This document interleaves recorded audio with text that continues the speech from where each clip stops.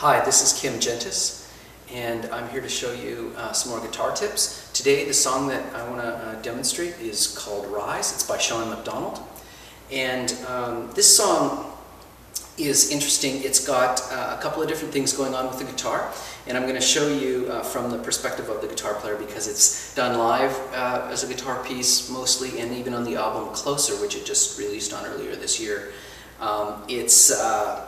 It features an acoustic guitar and it's got band instruments with it, but this particular tuning and arrangement is almost necessary for this song. So it's called Rise. Anyway, I'm going to do a quick demonstration of it, just really quickly through a first chorus, and then I'll break down some of the pieces because the progression that's played is the same progression that's played for the rest of the song in all segments. So.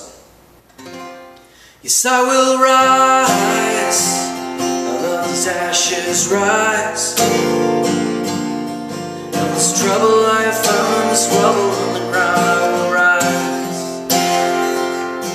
I will rise, out of these ashes rise. From this trouble I have found, and this rubble on the ground, I will rise. This song has a couple of things that you need to know about. Firstly, it's D-tuned, which means that the low string is tuned to D rather than E, and so that allows you to play all strings when you play the D chord. And the second thing is that I'm playing on the fret, on the 3rd fret with a capo. So you saw the demonstration. What basically that allows me to do is, on this song, every chord is played with all strings, and it keeps that in tune because of the selection of chords. So basically it's, yes, I will rise, out of these ashes rise. And the second chord is your index and second fingers on the 2nd fret on the E and A strings, and play all the strings. You can keep the 3rd finger on the high B string, on the B string if you like, on the 3rd fret. Kind of sounds nice, I like that. Or remove it. And then out of these ashes rise, from this trouble, and move it up to the 5th fret, and keep your index and 2nd fingers on the same strings, the E and A string. All strings again.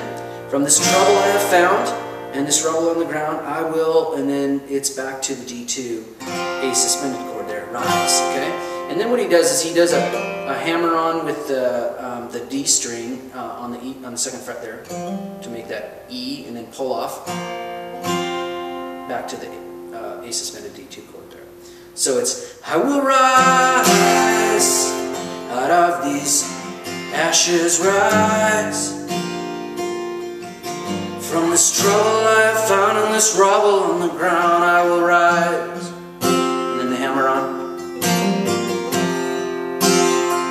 La la la la la la. That's all he's doing the whole song.